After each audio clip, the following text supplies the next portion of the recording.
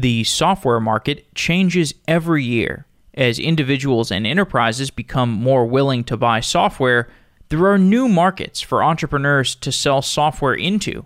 Good software has high margins and high retention, so even a niche software business can prove very profitable. As software spreads across the world, developing countries are showing a willingness to buy the same software tools as the developed countries, making the niche software businesses even more successful than expected. It's a great time to start a software business. But the fundamental challenges faced by an entrepreneur have not gone away. An entrepreneur must find the necessary capital, build an initial product, iterate on that product, market to their audience, sell to their customers, and retain their users. Hiten Shah is an entrepreneur and investor who has started several businesses, both successful and unsuccessful. He's also the host of the Startup Chat podcast, a show that I enjoy quite a bit about strategies and tactics for software businesses.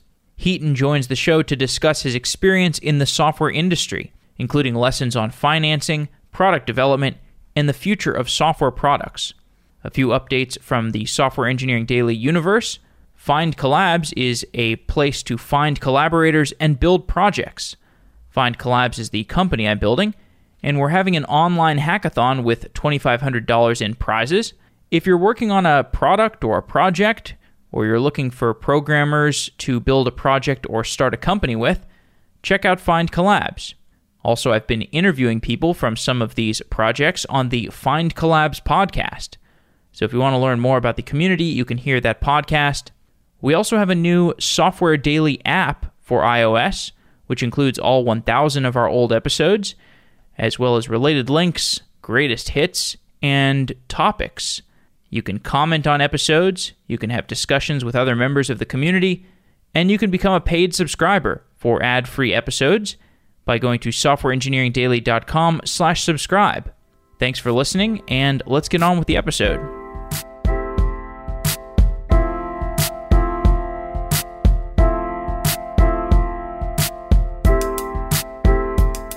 Hiten Shah, welcome to the show. Thanks for having me. The current business environment for software companies is very different than it was 5 years ago or even 2 years ago. What are the most notable recent changes to the software business landscape?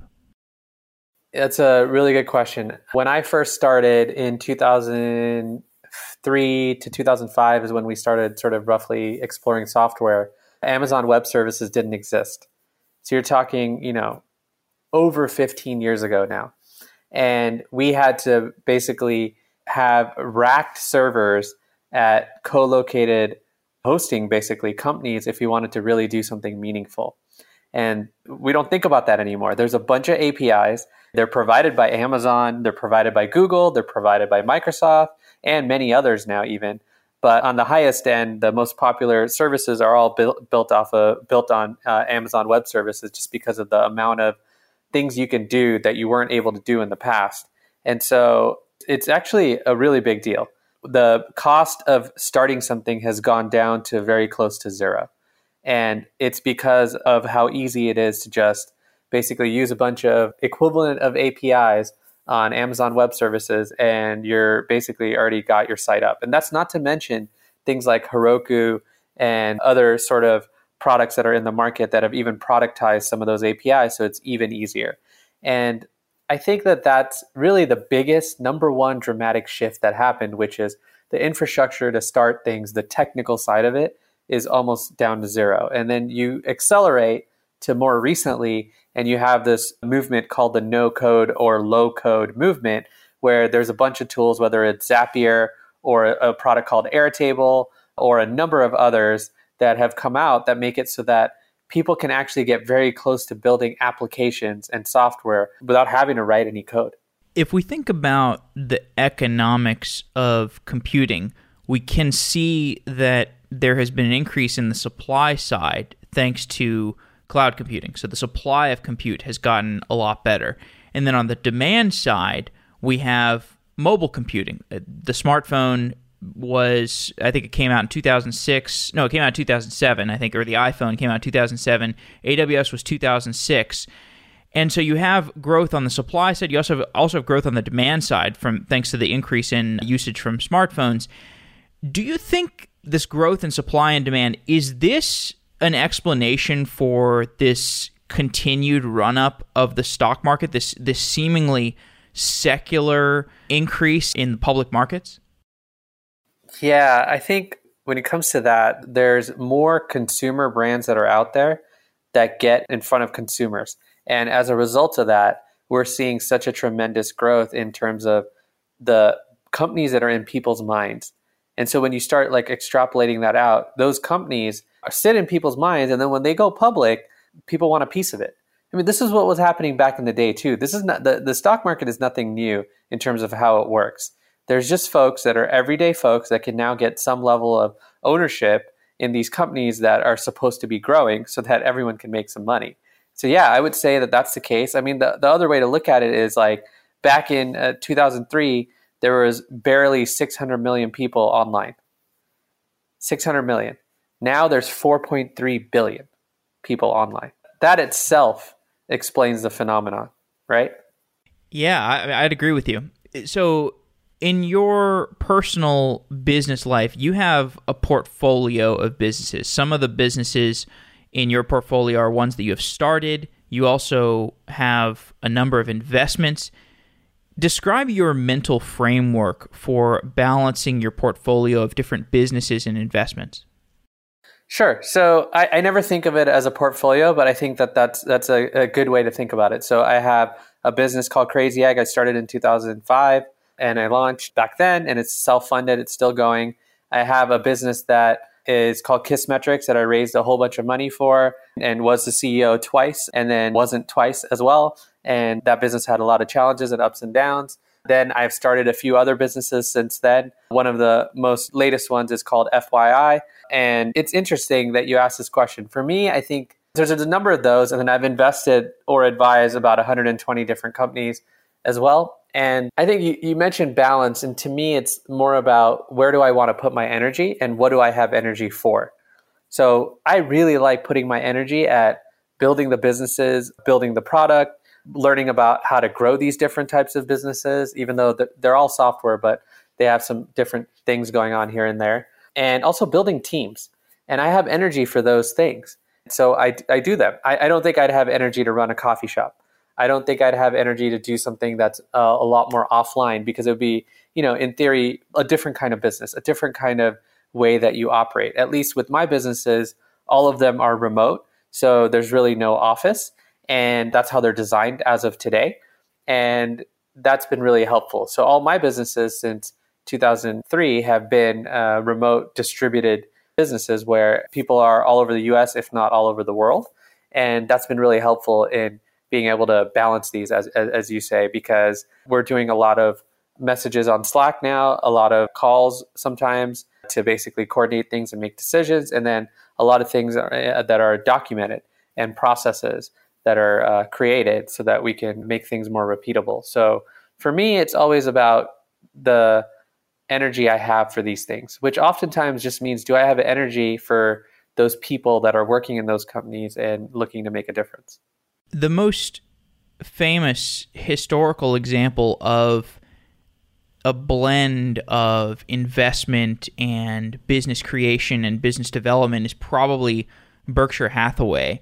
But as time has gone on, we've seen alternative models to this, what do you want to call it, portfolio construction or balance. But then there's the more recent models. You have things like Y Combinator, you have Alphabet, you have Amazon.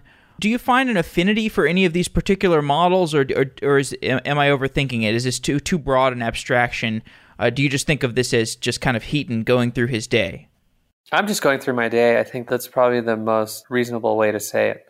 I'm just going through my day. I've been taking things as they come, and I've definitely been, either you can call it lucky or been able to create some amount of success through these things, and I'll continue to do so. And I look for what I have energy for. And I'm sure over time, maybe in the next 5 years, maybe in the next 10 years, I'll have a better thesis or a better example of what I want to be doing or how I want to do it for myself. I've studied all these models, but I don't think I have an affinity for any single one. I just look to learn from everything that I can see and everything that I find. And I think that there are certain aspects that have not changed at all in the world since the days of Berkshire Hathaway from back in the day. A lot of the human side of things has actually not changed, while on the what type of business and how the product and the businesses are delivered to the customer, that's changed dramatically. And so there's a number of these things that I think through. And so if I were to say, what do I really spend a lot more energy and time on, is I spend a lot more energy and time on the things that don't change. The things that don't change are specifically people inside of these companies and how they operate and how they are able to get work done. But the ways that we actually get the work done constantly keeps changing. Continuing with the idea of this kind of models or a formula of thinking through things may not apply to you in this context also, but there are different models for building software businesses, just like there are models for constructing an investment system. So there's a model to building software businesses where you start with a really small target market, like Amazon with books, and then you expand into adjacencies. Then there's also this model where you focus rigorously on solving one particular product category, and you just go deeper and deeper into that category and refine it over time. And I would think of Crazy Egg more in this category, where you have a very specific problem of the heat map on a website and the analytics around that heat map. That problem has enough depth that you can just build on top of it and refine it over time. But do you have a preference for this? Because it seems like with Crazy Egg, you're kind of dedicated to that specific focus. You don't necessarily need to spin up adjacencies or expand into adjacencies. Maybe that's a property of the bootstrapping of the company. Do you have a preference for the model of expanding into adjacencies versus just doubling down on a specific category? Yeah, we call it self-funded, not bootstrap, but either way, it's the same thing. It's a really good question. I think expanding into adjacencies is actually necessary. And Crazy Egg, we haven't necessarily done the best job of that in terms of capturing that and doing that early enough and realizing it. So I think one of the biggest learnings about Crazy Egg for us has been we have like user recordings now. We have some other features. We are just not known for those. And so it was more of a timing thing where we waited too long to add some of those features while other folks in the market have been adding them. More importantly, other folks have been adding the core feature that we have. Even today, if you go head to head on our core feature, ours is going to be better. We've just had more time to work on it, right? But we've made it harder for the customer to buy in a few areas. We've added some friction in a few other areas around our marketing and things like that. And that's led to a great business. But also it's meant that we are compared to these newcomers that aren't doing it necessarily better, but we're able to add our features. So they've turned our sort of one sort of feature into just a checkbox across many different features. And that kind of stuff happens in a market. The feature gets commoditized. What do you do? So I think for us, I would actually say that I'm not necessarily sitting looking at Crazy Egg and saying we did the right thing there by being slower to add things. I think we did the right thing by building a great product that's very focused on one thing. We should have started thinking through how do we expand that much earlier than we did. Maybe even as long as almost 10 years ago, we should have thought of that, maybe even earlier than that. And so we're a little late to that party, a little late to that game, and in some ways playing catch up right now. I've heard you discuss differences between the long-term strategy for self-funded businesses versus VC-backed businesses. What do you think about businesses that utilize debt? Do you think debt is underutilized in starting businesses, software businesses? I think if you can pay back that debt or have a reasonable interest rate on that debt, enables you to grow and be profitable, there is nothing wrong with debt. I do believe it is underutilized.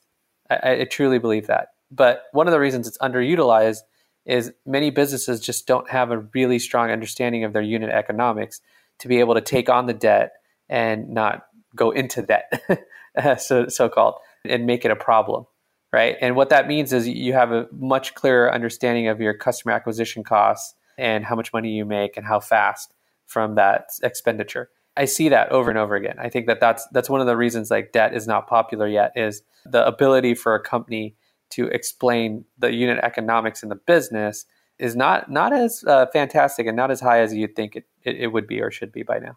It also seems like there might be an education problem or perhaps a technology problem.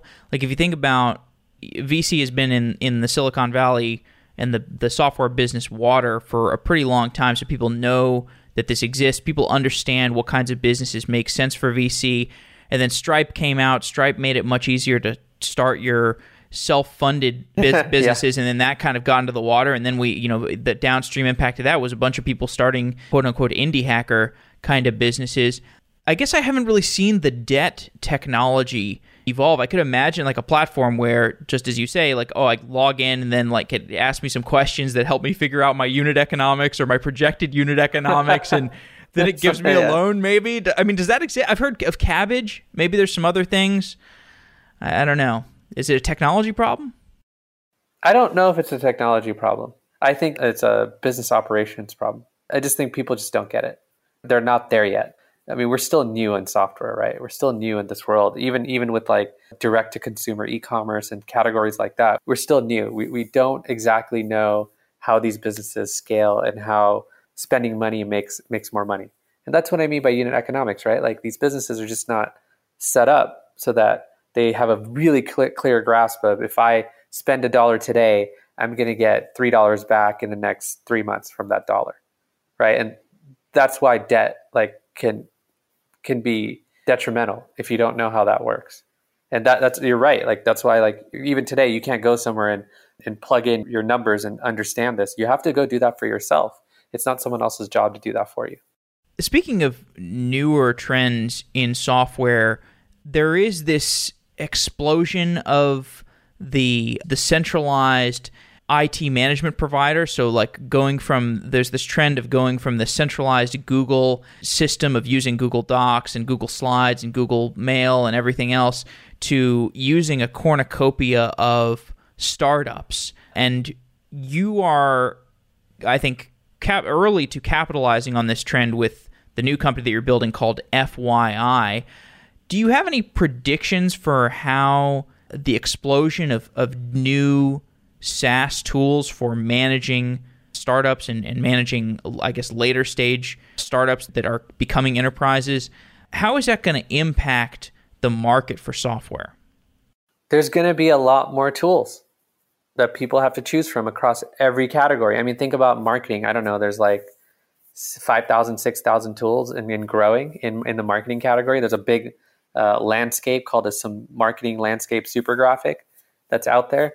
And it's been updated. And just as there's now so many, like over 4 billion people on the internet, and we didn't start that way, right? There's now like, I don't know the number. Actually, the super graphic is 7,000 different tools.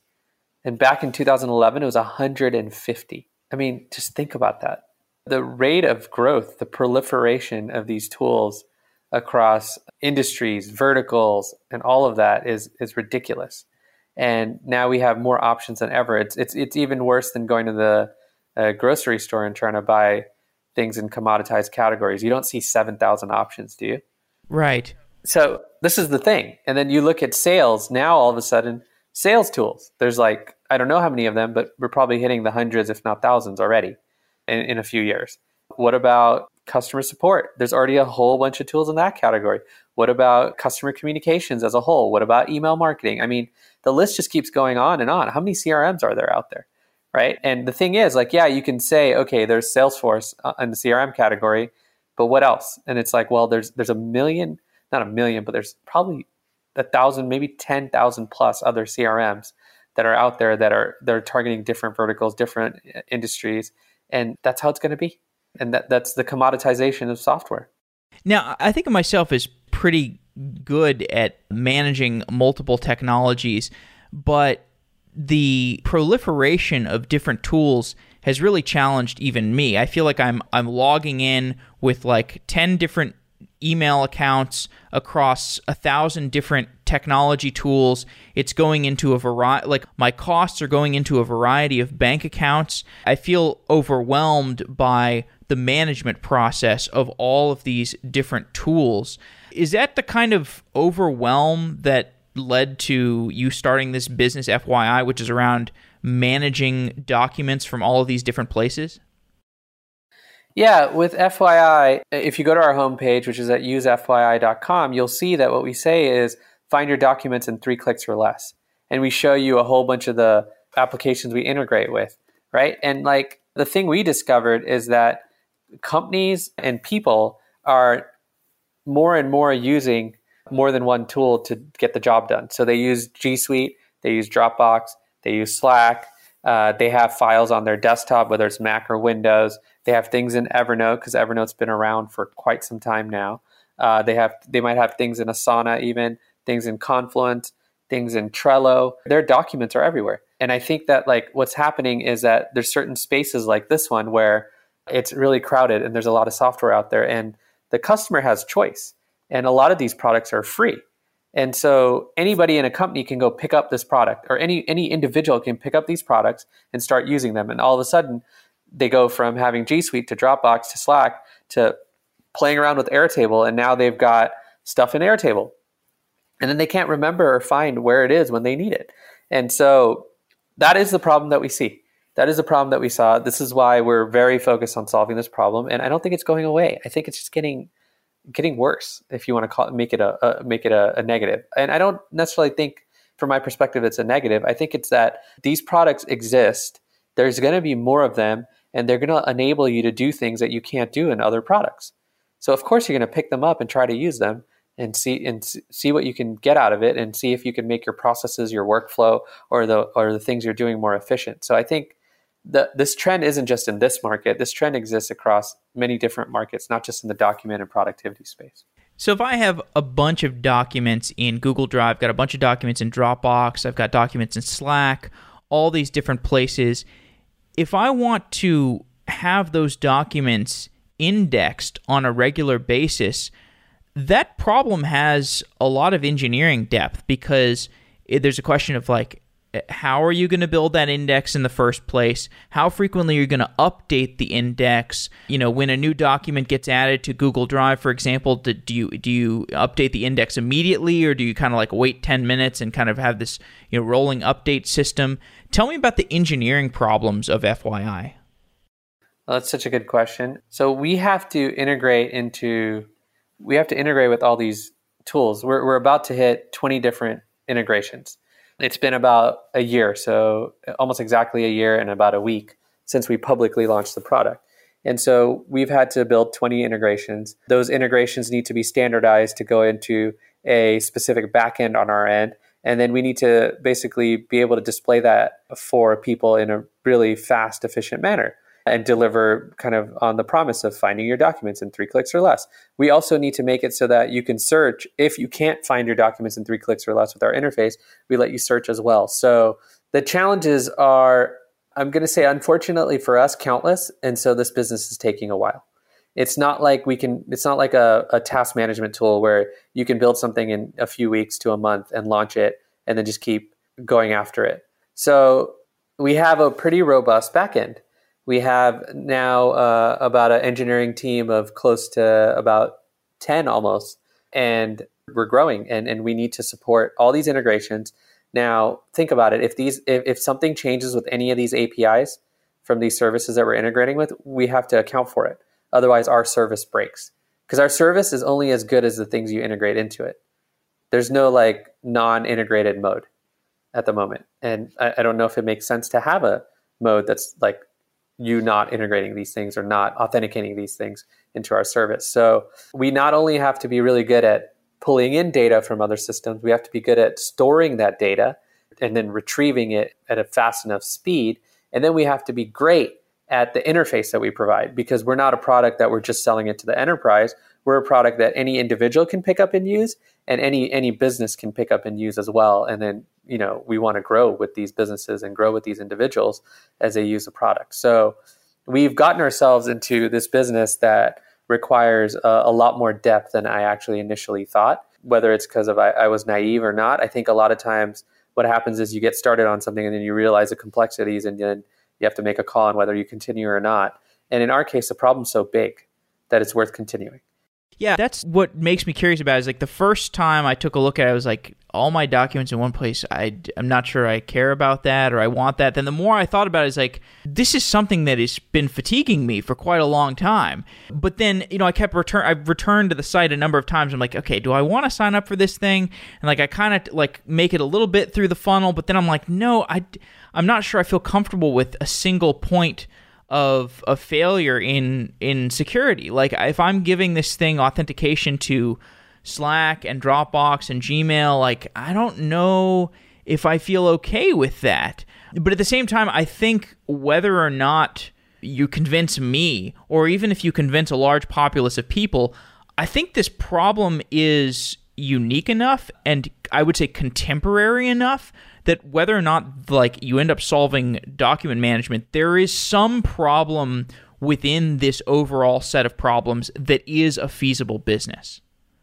Yeah, that's the way we look at it, right? And in terms of like the document, the hesitation and document security and all that kind of stuff, we're not super concerned about that problem because over time, we'll make the people who are hesitant more and more comfortable. But we do have encryption. We don't actually store your documents, and we separate everyone's user data at all times. We even have a page that we don't call security. We call it protecting your documents because that's what we're here to do.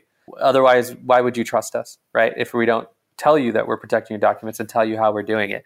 And a lot of those things evolve over time where people get more and more comfortable because the pain is so high or so other folks on the team are using it and things like that. So we haven't had that be a big concern by a lot of people. What we've seen is that people come to us and they want us to integrate with all the different tools that they use, right? And that's really where we have to like spend a lot more effort before we even worry about some of the other kind of issues around certain types of people and certain types of sort of security and auditing and things like that we're going to want to do in the future. Well, I like hearing about this because I can tell it's kind of a slightly intimidating problem. I guess you don't really know the engineering bounds of it right now.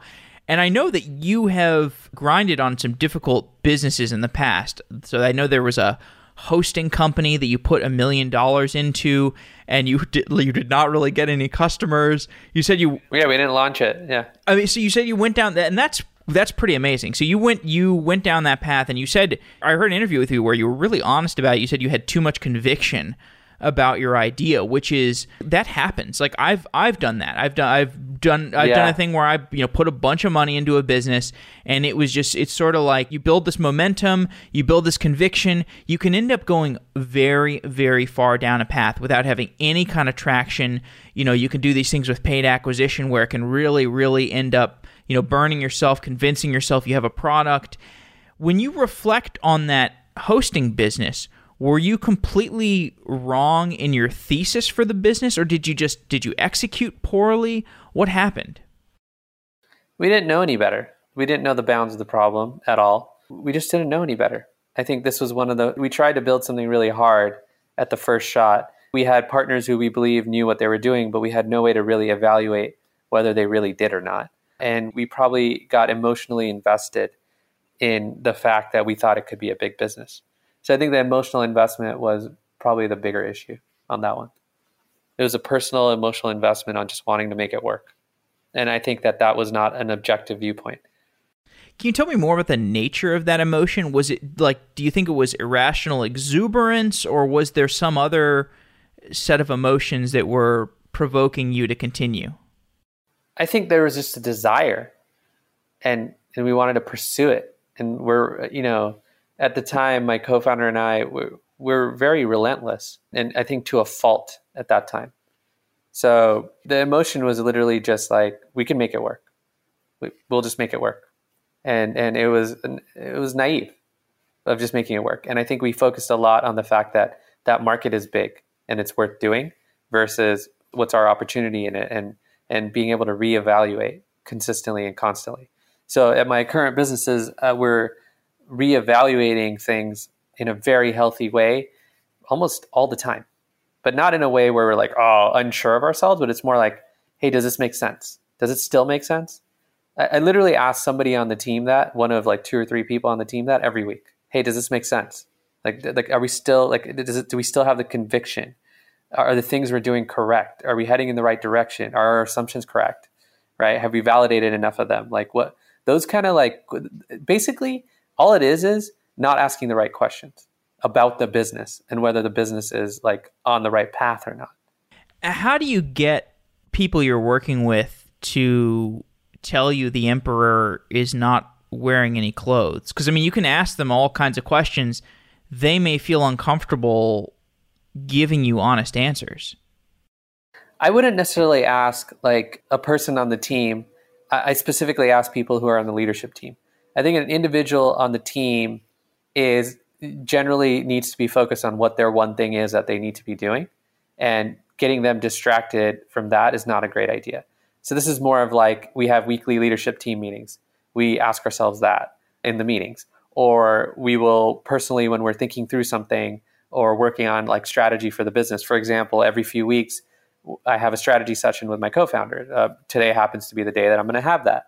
And there's an agenda, and the agenda looks like items that are potentially existential around risk and conviction. And are we heading in the right direction? Are there things we should stop doing? Are there things we should continue doing? And like things like that. So to me, I think this isn't about individuals on the team that have like specific goals, whether it's like growth or an engineer on the team that's working on a feature or improving something like speed in the product. This is more about how do you ask these questions with the right people on the team that can actually help you think through it and help just build a stronger level of self-awareness around kind of the business and where it's going and its viability. One of the advantages of venture capital is that it can remove some of the, well, I guess this can also be a disadvantage, but it can remove some of the emotional charge that comes along with deploying capital in a business that may be taking time to figure out the engineering problem. So for example, in FYI, if you've got this set of engineering problems that are not completely solved, it can feel, if you're deploying your own capital, it can really get into kind of a gambling sort of situation. Do you have any good rules about how aggressively you deploy capital in your businesses when they're not making money yet? Yeah, a lot of folks will do consulting or something like that in order to augment their income so that they can actually self-fund their business. So I've seen folks do that and to great success too. So I think there are alternatives. There's some clear alternatives that are out there, and you can use them. And the biggest one is consulting, basically. And that's what I've seen the most common one. If I were to give a prescriptive solution, is they do some kind of consulting based on the skill sets they have, and they use that to self-fund the business. So something that's happened to me is when I set up software businesses, sometimes they don't really like work. Like you start setting it up, and like you build the product, and like you set up your Stripe account, and you set up like G Suite, and you set up some APIs and stuff, and then you kind of realize like maybe this isn't going to work. Like this isn't a good idea. You get your business kind of halfway. You get in a half-baked state, and maybe there's a few unpaying users, but your business can add up in terms of costs. Maybe you get a bunch of hosting costs, you get a bunch of SaaS costs, you got Gmail accounts, and you don't want to shut down these incomplete businesses, but they're usually costing you like $300 a month or $1,000 a month. I've seen this in a lot of people who start up numerous businesses on a regular basis. It becomes kind of a management problem. Do you suggest like winding down these kind of half-baked businesses aggressively, or do you like keeping them around for optionality? I don't prefer optionality. I prefer focusing as much as possible on the things that are working. And if they're not working, make sure you have really good reason to continue working on them. So I would aggressively wind things down if I were to just be really prescriptive about it. There's nothing worse than having something hanging in the back of your head. So you mentioned this low-code stuff earlier, and these different APIs, these different platforms that people can use to build companies these days. You got Airtable and Zapier and so on. Are these tools good enough to build fully fledged, technologically sophisticated businesses, even for people who are not really software engineers? Yeah. I mean, it's getting easier than ever to hire engineers and build something. So I think it's totally viable to build software, even if you're not an engineer. I'm not an engineer. I fake it. And I fake it because I love working with engineers and I love building product and thinking through problems. So yeah, it would be tough for me to say no to that. And so to me, these tools look like a higher level of abstraction. Like it seems like even software engineers should be thinking more deeply about how to use Airtable or how to use these other high level things.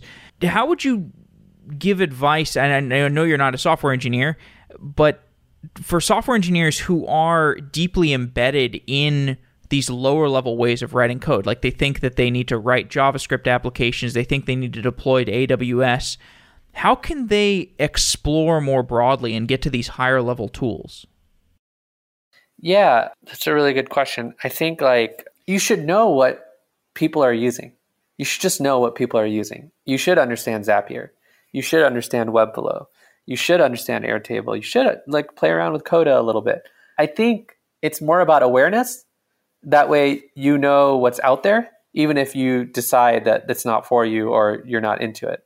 If it can make your life easier, why wouldn't you give it a shot? That's like the more straightforward way to say it. And if it exists and there's folks that are talking about it, why not just take a look? Doesn't mean you have to get invested in it. Doesn't even mean you have to use it. Why not take a look? Just be open and take a look. I don't see an issue for an engineer with it. I think it's more about how do you make sure that you're aware of what's going on? Simple as that, right? In the world.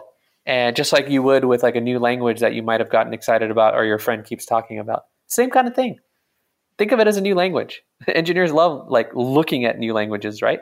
You host the Startup Chat podcast with Steli Efti. Yes, I do. Give me your condensed theory on podcasts. What makes the podcast format so good? You're in people's ears, and it's very convenient for them to listen to it privately. And you're in their ears, literally. You're talking to them, basically, in a podcast. They can do it at the gym. They can do it while in the bathroom if they want to. They can do it in the car. They can, essentially do podcasts, basically listen to podcasts anywhere, right? And it's kind of I think if we didn't have such a huge sort of proliferation of audiobooks, podcasts would probably not be as prevalent. But there was even books on tapes before there were podcasts, right? Books on tapes before there was Audible. So my opinion is that it's just an intimate a little more intimate sort of method of essentially communicating, transferring knowledge, and learning. And so it's going to keep growing. I'm not sure where the market goes because, back in the day, one of our failed businesses back in the day was actually a podcast advertising network.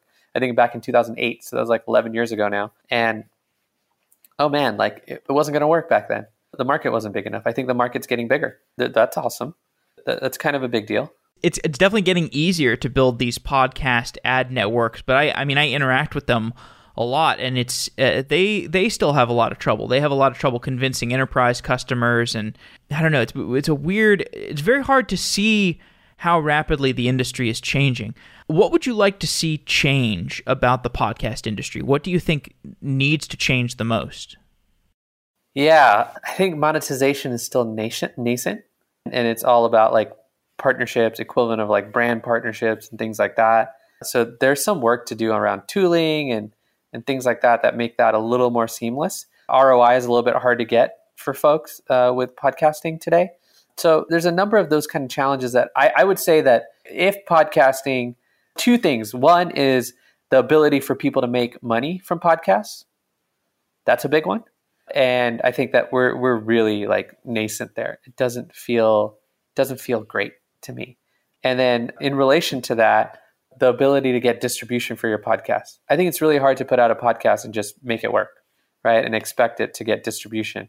The channels don't exist unless you already have existing channels. But then what happens is if you start a new podcast, you're spending a lot of energy looking to promote it and trying to figure out how to promote it. And that's a shame. I wish there was a better way to get distribution for a podcast and understand how a podcast grows and grow your podcast.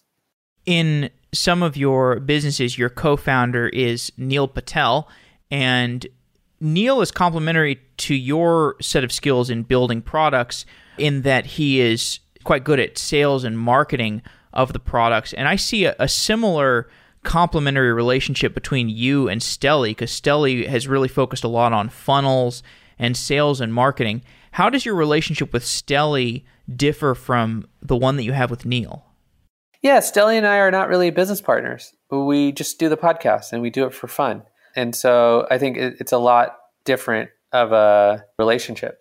What about philosophically? Yeah, it's just different. It's like there's nothing there except we just sit down on a podcast and talk. With Neil, as well as even my new co-founder, Marie, who I work with on FYI and another business of mine, Product Habits. The best way to say it is like when we figure out how to divide and conquer, things work out the best.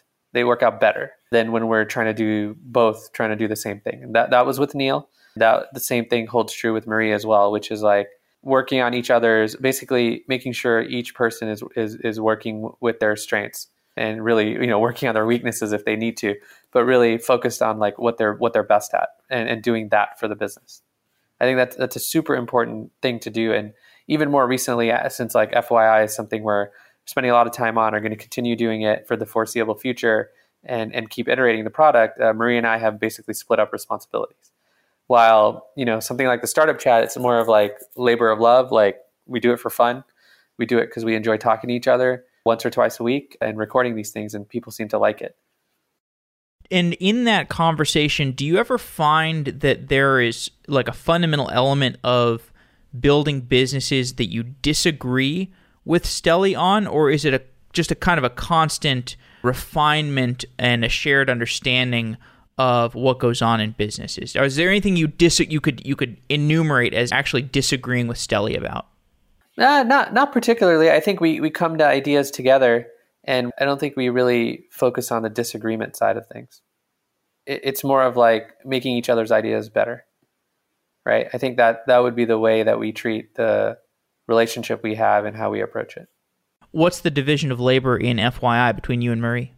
So I focus more on growth, sales, and business development related things, and she focuses particularly on product, content, and if you want to call it marketing today. So that's the way we've sort of split up things more recently. Interesting. And in the past, we were both just working on whatever came at us. How does that complementary relationship compare to what you have had with Neil? I think with Neil, I was focused on product and engineering. He was focused on sales and marketing for the most part.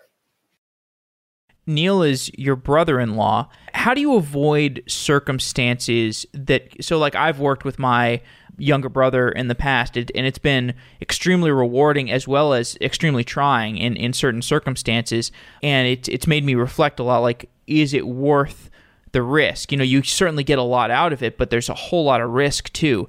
How do you avoid circumstances that could lead to problematic fallout between a co-founder who is a family member?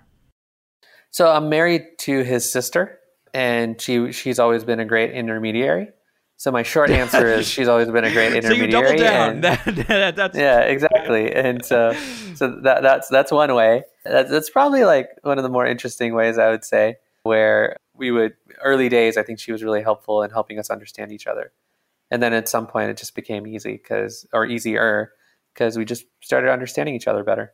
Yeah, I mean, it really just raises the stakes. Like, you could end up having, if you have a sibling, like I'm probably closer to my brothers than I am to my sister. I've never started a business with my sister, but I imagine if I did, it would probably bring us closer together, or it could make us at each other's throats. Just raises the stakes, but it could be a path to better sibling bonding. Yeah, exactly. I think it's more about how you keep things pretty clean in terms of the business as much as possible, and you have the family relationship to fall back on.